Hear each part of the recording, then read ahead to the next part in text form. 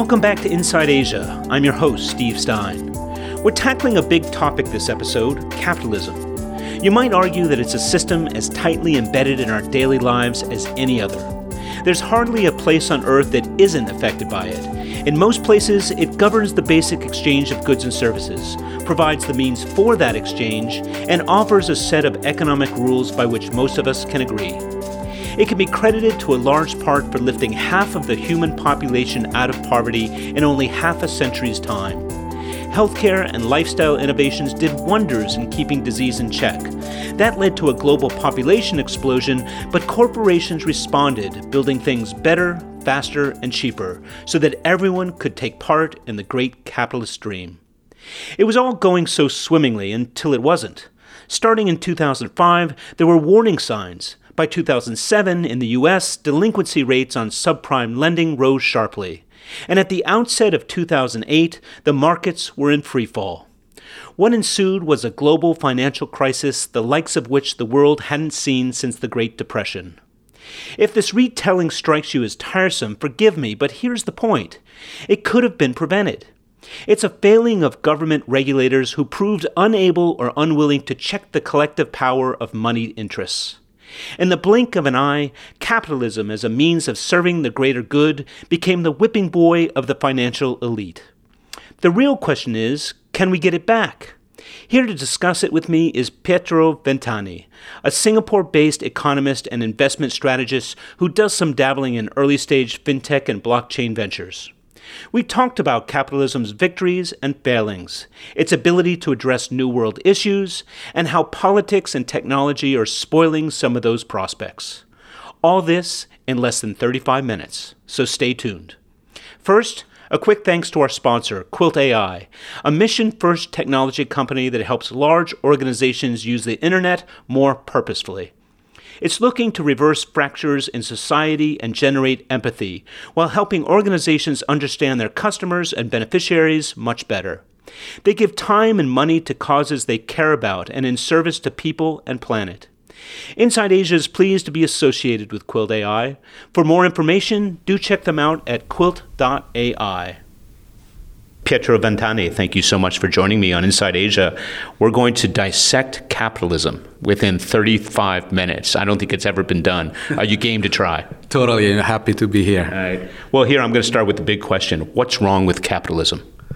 Well, I would say that capitalism has done a fantastic job for the best part of the last 250 years. But I'm not sure if what we have at this point is still capitalism, or rather some other version of a system that I think is starting to show its limitations. Is it the system that's wrong, or the people in power manipulating the system that are wrong?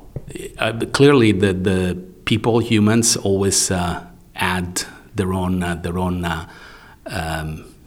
ingredients to the system, as it should. But I think in the case of capitalism, we have seen more and more. We have been seeing more and more a system whereby, on the way up, things are fairly, meritocratic, and then when things start to go bad, governments will essentially start to skew the system. We go into more of a kind of a form of socialism, almost, whereby the profits are privatized and the losses are socialized. So essentially, it's no longer a sort of the kind of version of capitalism that the theory has shown us. When did things start to go a little bit pear-shaped? Was there a moment or an event in history that led us to this point? I have no doubt that a particularly important inflection point was the 15 August 1972, when Nixon essentially decided to fully abandon the Bretton Woods system and the gold convertibility.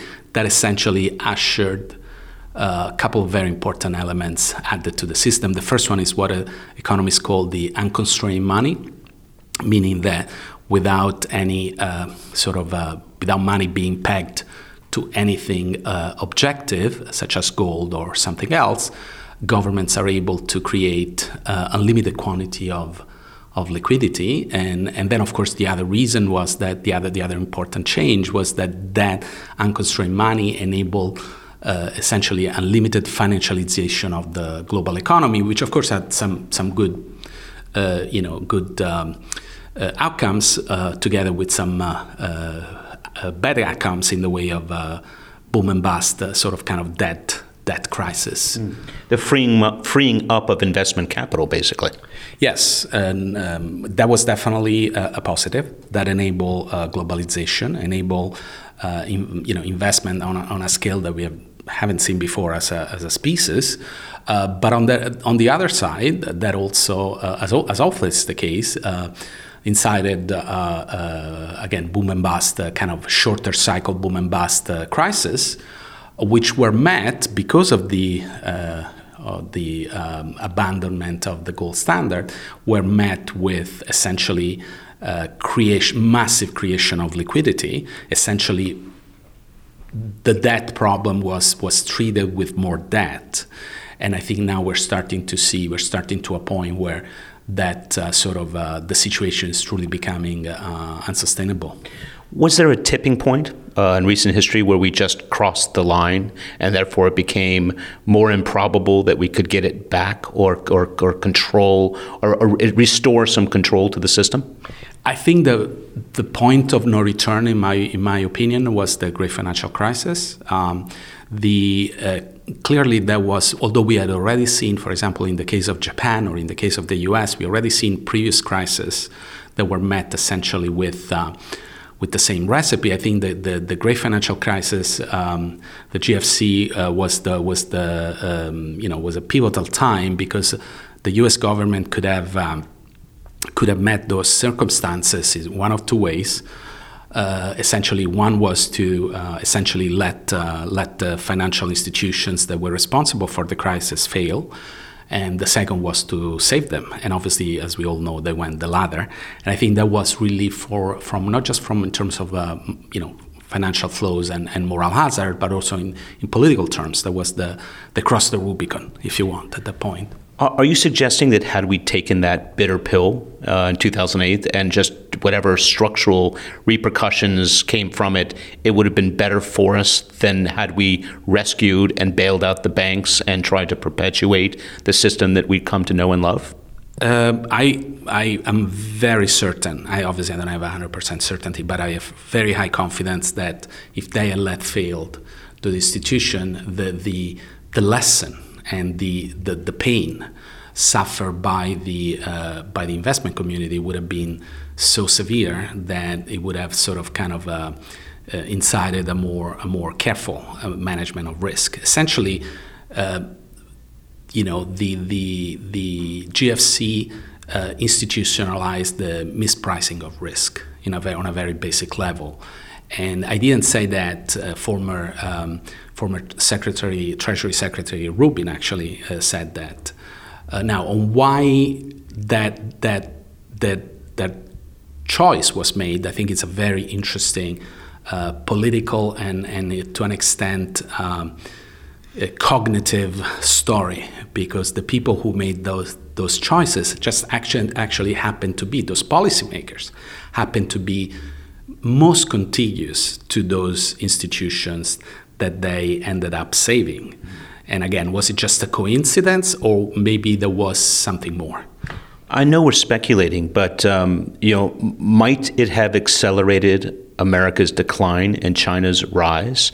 And politically, was that simply seen as untenable?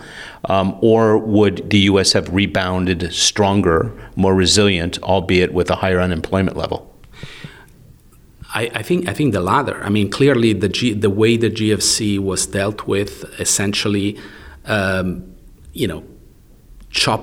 took away a significant part of a significant sort of element of moral grounds from the U.S. because basically after 2007, 2008, the fact that the U.S. had handled the crisis that way essentially meant that every other country on the planet felt, it was okay for them to do the same thing whenever, policymakers, whenever they see They saw the opportunity to do that. So I think definitely would have been actually, by the way, we have no way to say whether for the people in the street, a different approach to solving that crisis would have been better or worse. My sense is that probably with the right policies in place, it would have been either the same or possibly better. Clearly would have been a lot worse for the investment community and for those institutions that end up essentially being made whole as a result of the decision taken. If our capitalist system has the capacity to allow for unconstrained debt, is it possible that capitalism also has the means to build back, to bring back and use certain levers to reconstitute what capitalism was intended to be from the outset? You see, the problem, Steve, the inherent contradiction is that if we were to adopt, a reasonably pure capitalist system, you would have to have at least as much failure as much as success. And instead, the moment that you remove the system of merit, essentially you remove capitalism. That's why I'm saying that we're no longer in a capitalistic society. We haven't been for decades, simply because again, there is reward on the way up, and there is no punishment or consequences on the way down. Now, I said obviously the GFC was a pivotal point, but I would say that COVID-19 has probably even more massively accelerated the process, and we have just seen essentially that governments, not just the U.S. government, but I would say most governments around the world, have no hesitation whatsoever to deploy unlimited amount of liquidity to essentially save companies, institutions, regardless of whether they need to be saved from a meritocratic standpoint. So it's almost as if we've been scrambling around, plugging holes in the dike, trying to keep back the water, but eventually it's weakened. And that weakening of the system is something that you're most concerned about, I suspect. Yes, I think that the dam is considerably weakened. In fact, to be honest, I'm not even sure there is a dam anymore. The problem is that when government starts to play the kind of role in an economy, in a country that we see governments playing these days, I think we are in a system that can no longer be, called a sort of a, market-driven system anymore. So that's really where we are. Can we cull any lessons from history? Can we derive any insights from perhaps other forms of capitalism, forms of free enterprise that allowed for adjustments based on enlightened thinking among the populace? Are there examples? For instance, you're Italian and you're also an economist. Talk to me about the Venetian Republic. Yes, obviously I think history is an especially important source of insight to understand and navigate the present and the future. Obviously, with the due sort of changes and understanding how the context has changed and how also we are different from a cognitive standpoint. But going back to your question, the most successful form of representative government that we can see in history is the Venetian Republic. The Venetian Republic it's an incredible story of the triumph of the human spirit, truly, and they lasted almost 1,000 years. And they essentially were born out of the most dear tragedy, because essentially Venetians were people that were fleeing away from barbarians, from sure death of enslavement, and they found refuge literally in the middle of the sea, and essentially they turned what it was, almost inhabitable land into one of the most successful city-states in history and empires, I would say, in history. So they lasted 1,000 years. How did they do that? I would like to use a couple of elements behind that success. First and foremost, they managed they sort of managed to change and adapt their political institutions so to essentially stay clear of something that would otherwise be virtually assured, which was an authoritarian kind of turn into a monarchy. How did they do that? Was that the merchant capitalist elite which were able to kind of conjure the right support through the political interests? Because I know they were pulled between the Roman Catholic Church and other monarchies. How did they? Was it money that gave them the strength to do it, or is it their position in the world, or the fact that they were great seafaring people? I like to believe it's never money or. Of course, sometimes geography is important, but in this case, I think geography played to their disadvantage as much as their advantage. I think the reasons for their success, it was really human ingenuity and the desire, the belief that they were unique and they were, in a way, entitled to be independent. And you're absolutely right. The history of Venice is the history of struggling between, among a number of larger and sometimes more powerful players. But two elements I think are particularly important. One is the political institutions. First and foremost, we need to understand that the concept that we have today of universal suffrage and democracy is a very recent. Even looking at the United States of America, which is 250-year-old democracy, we need to understand that that political system was born with a very, very limited voting rights. So in other words, in 1776, actually the country on the planet that America was the closest to, the nation on the planet that was closest to was actually the Republic of Venice. In fact, Benjamin Franklin, the first letter that Benjamin Franklin sent out to a foreign state was to Republic of Venice to be recognized and said, basically, we're now like you. We would like you to acknowledge our sovereignty. So they managed to essentially maintain a system, a representative system, being very mindful of what the pitfalls and the risks were, and they managed to adapt and tweak their institutions to maintain the system reasonably open and reasonably free. And then the second reason was they were able to maintain their currency, the Venetian ducat, as a stable and a widely used reserve currency.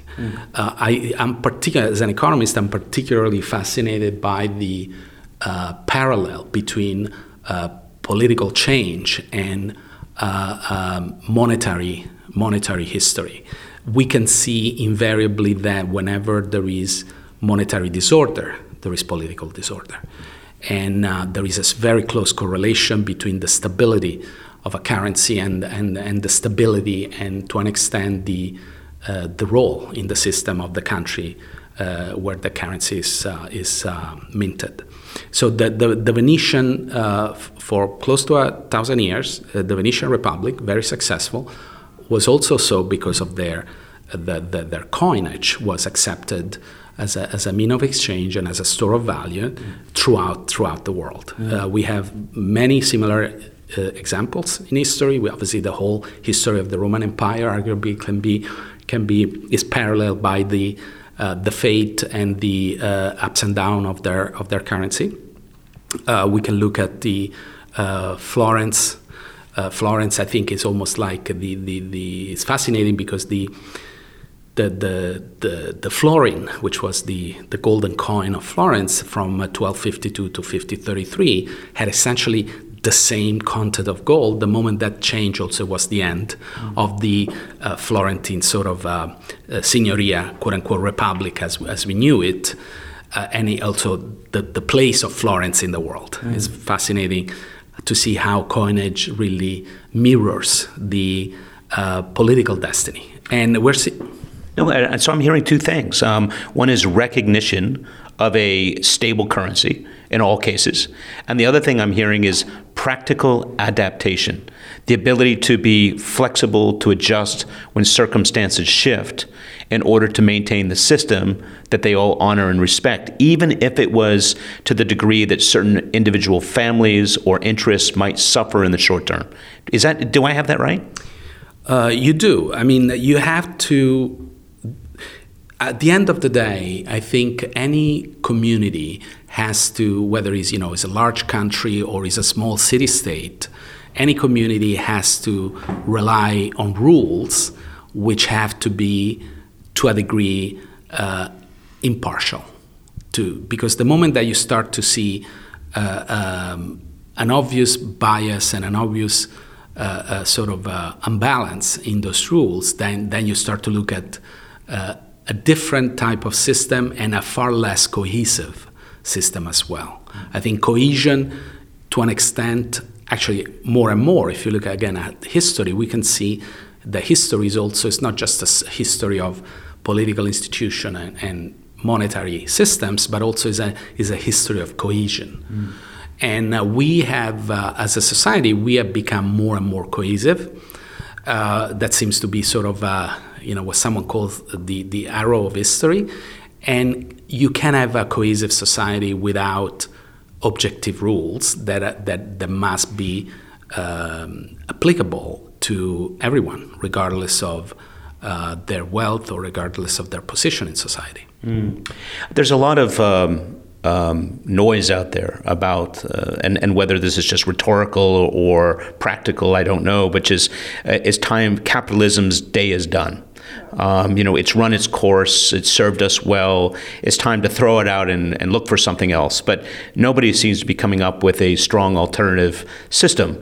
I guess my question is, does capitalism still have a few tricks up its sleeve, or is it really the political will to pull it back, using practical and even painful methods of restoring some semblance of order to it, or are we past the point of no return, in your opinion? I think we're past the point of return because because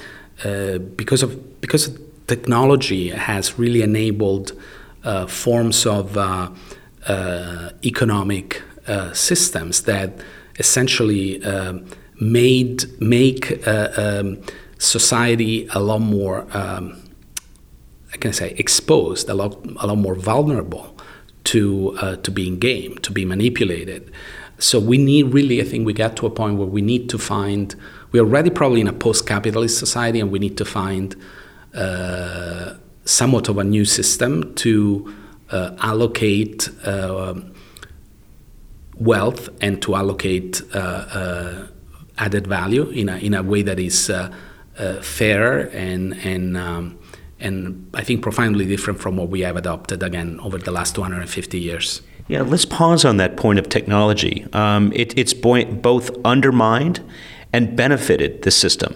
Can you talk about, and you mentioned manipulation. Are you referencing social media and some of the means by which organizations that have the power have used those platforms in order to secure that power? Is that what you're referring to? Yes, clearly, as always, technology clearly is one of the, is at the center of the human experience as we know it. And as always, technology is inherently neutral. Technology comes with tremendous promises and opportunities, but also comes with risk.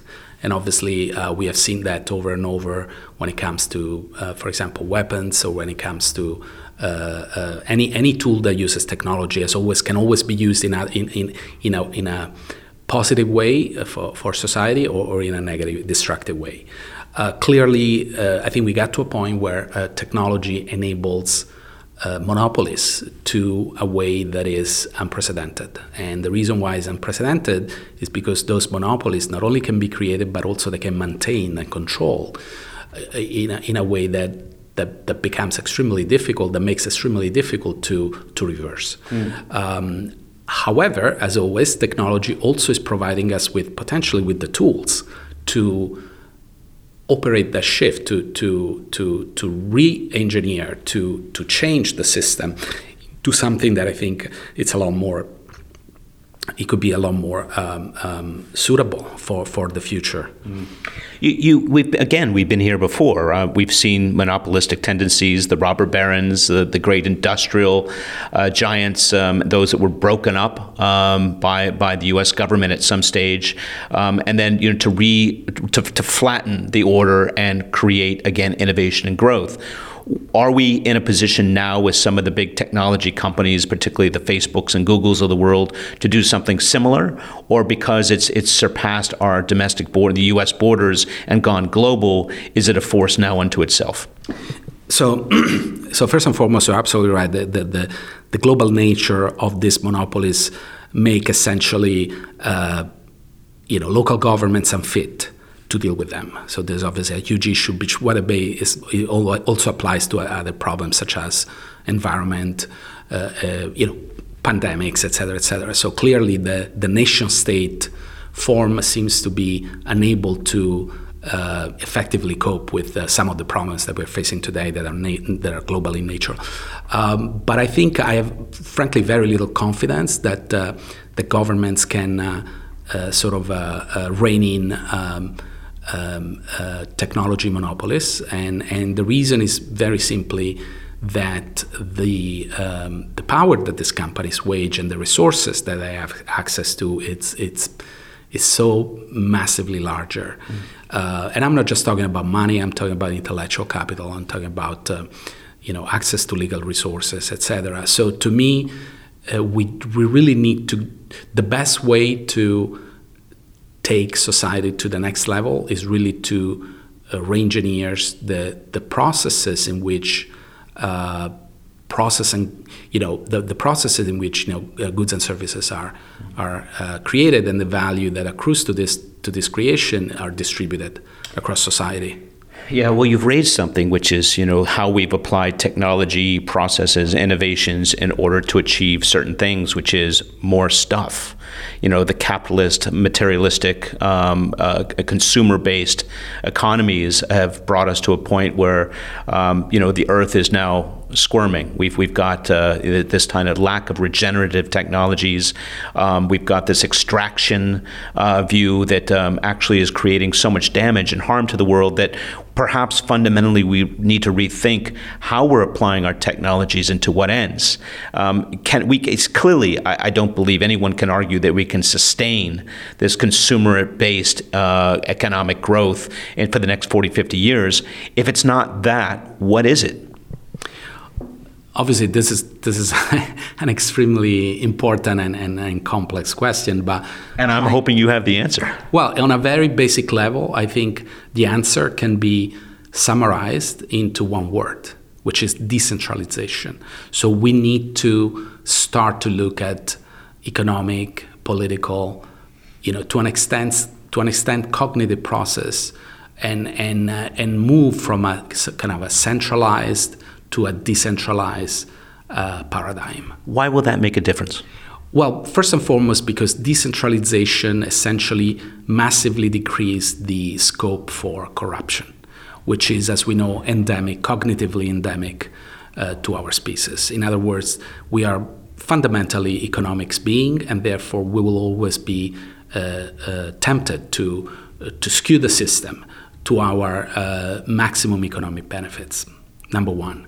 Number two, also because decentralizing not only helps to better distribute the economic outcome of human activities, but also allows to better distribute the what are called the externalities of the same system. So the moment that we are all participating on the good side and the negative side of the choices that we make every day, I think that will bring about the kind of individual interest and the kind of alignment between the interest of the collective and the interest of the individual. That is what is missing today in the way of ESG and a lot of the problems that we face today. So decentralization in terms of corporate power or commercial power or political power as well? All of the above, but what I'm referring to is really decentralizing the processes. So we have, for example, let's take maybe what I think is one of the, if not the most, one of the most successful enterprises today, remarkable companies in many ways, which is Amazon. Amazon is very successful and incredibly powerful, but is also very centralized in the way, obviously, it's managed. It's a traditional company with relatively centralized management. In fact, the ownership, as we know, all these companies, they have dual share structure. So meaning that essentially there is a very small, sometimes less than a handful of people that essentially control the company. Nothing wrong with that. We have been going about with the system for a few centuries. It served us very well. I'm just suggesting maybe it's time to look at the different kind of system. So let's imagine Amazon on a decentralized platform, essentially a system that capitalizes on technology that already exists to do exactly all the things that Amazon is already doing, which is obviously e-commerce, cloud computing, advertising, data management, etc. So a decentralized system would be a system where every participant on the platform, whether you are a small company selling goods, whether you are a big company selling goods, or you are a customer of their e-commerce operation, or a customer to their video platform, you are providing but also receiving value from anything that happens on the platform. So you are essentially a participant. You are a full stakeholder, not just a stakeholder as in, okay, I'm on the receiving end of something bad, that some externality, negative externality of the platform, but you're also on the receiving end of the value created. And why shouldn't be that the case, given the fact that participating on the platform actually is accretive of the value of the platform itself? To some degree, isn't that what shareholder is all about? If you own shares in a company, you're participating? Well, perhaps it used to be. If you look at the first few joint stock companies in the Netherlands and in the UK, this would be often people, ship owners or people merchants. But obviously we have lost that level of participation, and so it's institutional ownership now is displaced kind of individual. I would say more than institution versus individual. I would say it's really asset owner versus non-asset owner. So in other words, clearly, going back to the Amazon example, company, by the way, for which I have a tremendous amount of admiration. I think Jeff Bezos is going to go down to history as possibly one of the most phenomenal entrepreneurs of our time. But going back to Amazon, essentially you see that Amazon creates tremendous amount of value, but the value is essentially appropriated by a relatively small subset of participants, rather than a larger sort of sectors of society. And again, I'm not just talking about wage earners. I'm not just talking about people working at Amazon. I'm talking about society at large. Yeah.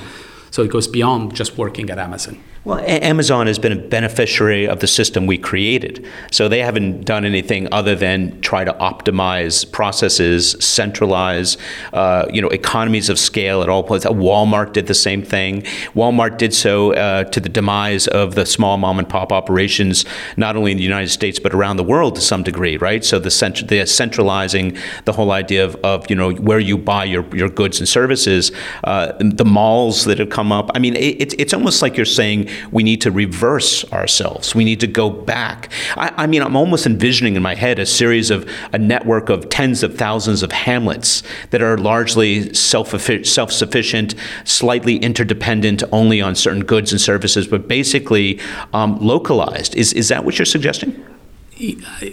Well, first of all, there's nothing wrong with what Walmart and Amazon have done. I'm just saying it doesn't really serve human society as in fact, actually, you can argue that it has some sort of second and third order consequences which are very negative. But again, this should not be ascribed to the the intention of these companies. Companies do what companies need to do. There's nothing wrong with that. I'm suggesting... No, but you make an interesting point here, and I want to push back, which is for the last 50, 60 years, no problem. We had certain objectives, everybody agreed to them, political systems supported it, regulations were there, but now we've arrived at a point where, as we've started this conversation, we said the system is broken. It's no longer functioning. The earth is in trouble. Resources are constrained. Income disparities are growing. So it's not that they've done anything wrong, but it does seem to me that they need to fundamentally reorient themselves towards a different goal, which isn't being efficient and profitable at all cost, but providing services or benefits for humanity in new and creative ways. Yes, what I'm suggesting is that outcome that you just mentioned, in my view, cannot be accomplished through centralized planning or centralized organizational structures. We need to, on a very basic level, we need to align the interest, and when I say interest, I'm talking, economic and first and foremost interest of individuals with the interest of the collective. Yeah. That's the only way to move on to the next phase of, next and better phase of our human community. Going back to the corporate example, I think that a decentralized corporate structure essentially turns every user into a stakeholder and a participant. And of course, there are differences. If you are, a very successful, for example, company selling, fantastic goods or services on the platform, you should participate, you should appropriate of a larger share. No question with that. But nonetheless, even if I'm just someone that buys, I'll make another example, which I think is extremely interesting, content. Look at YouTube. Again, fantastic company. Google, needless to say, up there with Amazon. But clearly, you have massive disparity. So the value that YouTube create on a very broad level for Google, only a sliver of the value accrues to the users. In fact, actually, you can argue that users just contribute value just by virtue of watching, whether it's because they create an advertising opportunity, whether they create data for profiling, whatever. But essentially, anybody that if you think about a YouTube on a decentralized platform, which again is something that technology enables today, we're not talking something that doesn't exist, the value should accrue to each and every viewer. Obviously in different ways, in different shares, depending on what you do by participating. Yeah, the economist Jeremy Rifkin refers to it as the collective commons, I believe, and he argues something similar, where we all kind of arrive at a point where we're participating in the system versus being held ransom by it. It's a broader and bigger discussions. I hope we can come back and talk about this because there is so much more to go on. But I love the fact that we've teased out the idea that we can work within the system as we understand it, but reorient it towards different goals, different objectives, and different structures. So I thank you, Pietro, for joining me here today, and let's get back together and talk more. Thank you, Steve. My pleasure.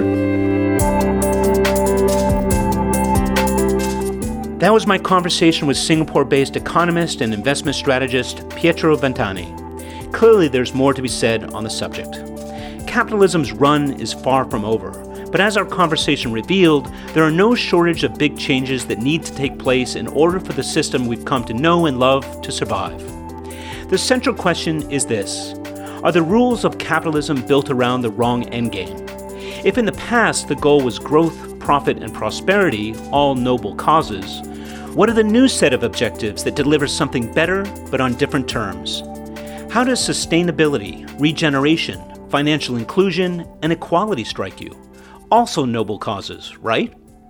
Some might argue these were part and parcel of the original vision for capitalism. For reasons we won't go into here, it all started to fray at the edges under a perfect storm of demands. Wall Street wanted higher profits, companies wanted talent and resources, using price competition to drive up prices and generate new levels of income disparity. Governments, meanwhile, were branded enemy of the people. Shrink government, argued pro-business pundits, and you could lower taxes. Problem solved. Not hardly. Fast forward, and the capitalist residue left behind from 50 years of breakneck growth and consumerism is enough to cloud the landscape, but not enough to rescue us from a new set of challenges exacted by the very system that got us here in the first place. Is it time to redraw the lines of capitalism? We have within our means the institutions, mechanisms, and means to move the levers of industry. What we're lacking is the will to do so. What we need is a unified front. Consumers need to consume less and demand more in terms of corporate and government accountability. Governments need to make laws to first and foremost protect people and planet. And companies must stop binging on Earth's resources and instead employ sustainable solutions to save us all from ourselves. Only then does capitalism have a fighting chance. Okay, I've oversimplified, I know, but if ever there were a time for creative macro-level economic solutions, this is it. Pietro makes a case for decentralization. He says that years of consolidation have put too much power in the hands of too few. The Amazons, Walmarts, and FedExes of the world are efficiency machines, but they've also unwound millions of community-based businesses that used to sell you your groceries and deliver your mail. By relocalizing, we have a chance of rebuilding a job base, improving infrastructure, and ensuring greater social cohesion. Pietro dreams of a capitalism that turns every paying customer into a full-fledged participant in the organization he or she subscribes to. He sees a kinder, gentler form of capitalism that honors its founding principles, but extends its benefits to address the kind of 21st century problems that will plague us into the grave unless the system we know best turns around and gives something back.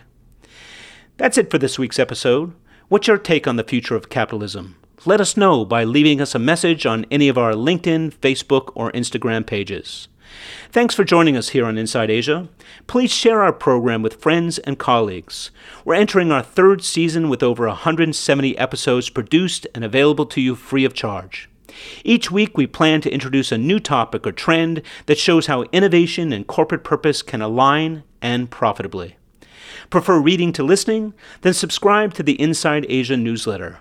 Visit us at www.insideasiaadvisors.com. Leave your name and email address, then start receiving weekly updates that highlight key points from the discussion, provide links to additional insights and articles, and reference earlier podcasts on related subjects. As always, we thank you for listening.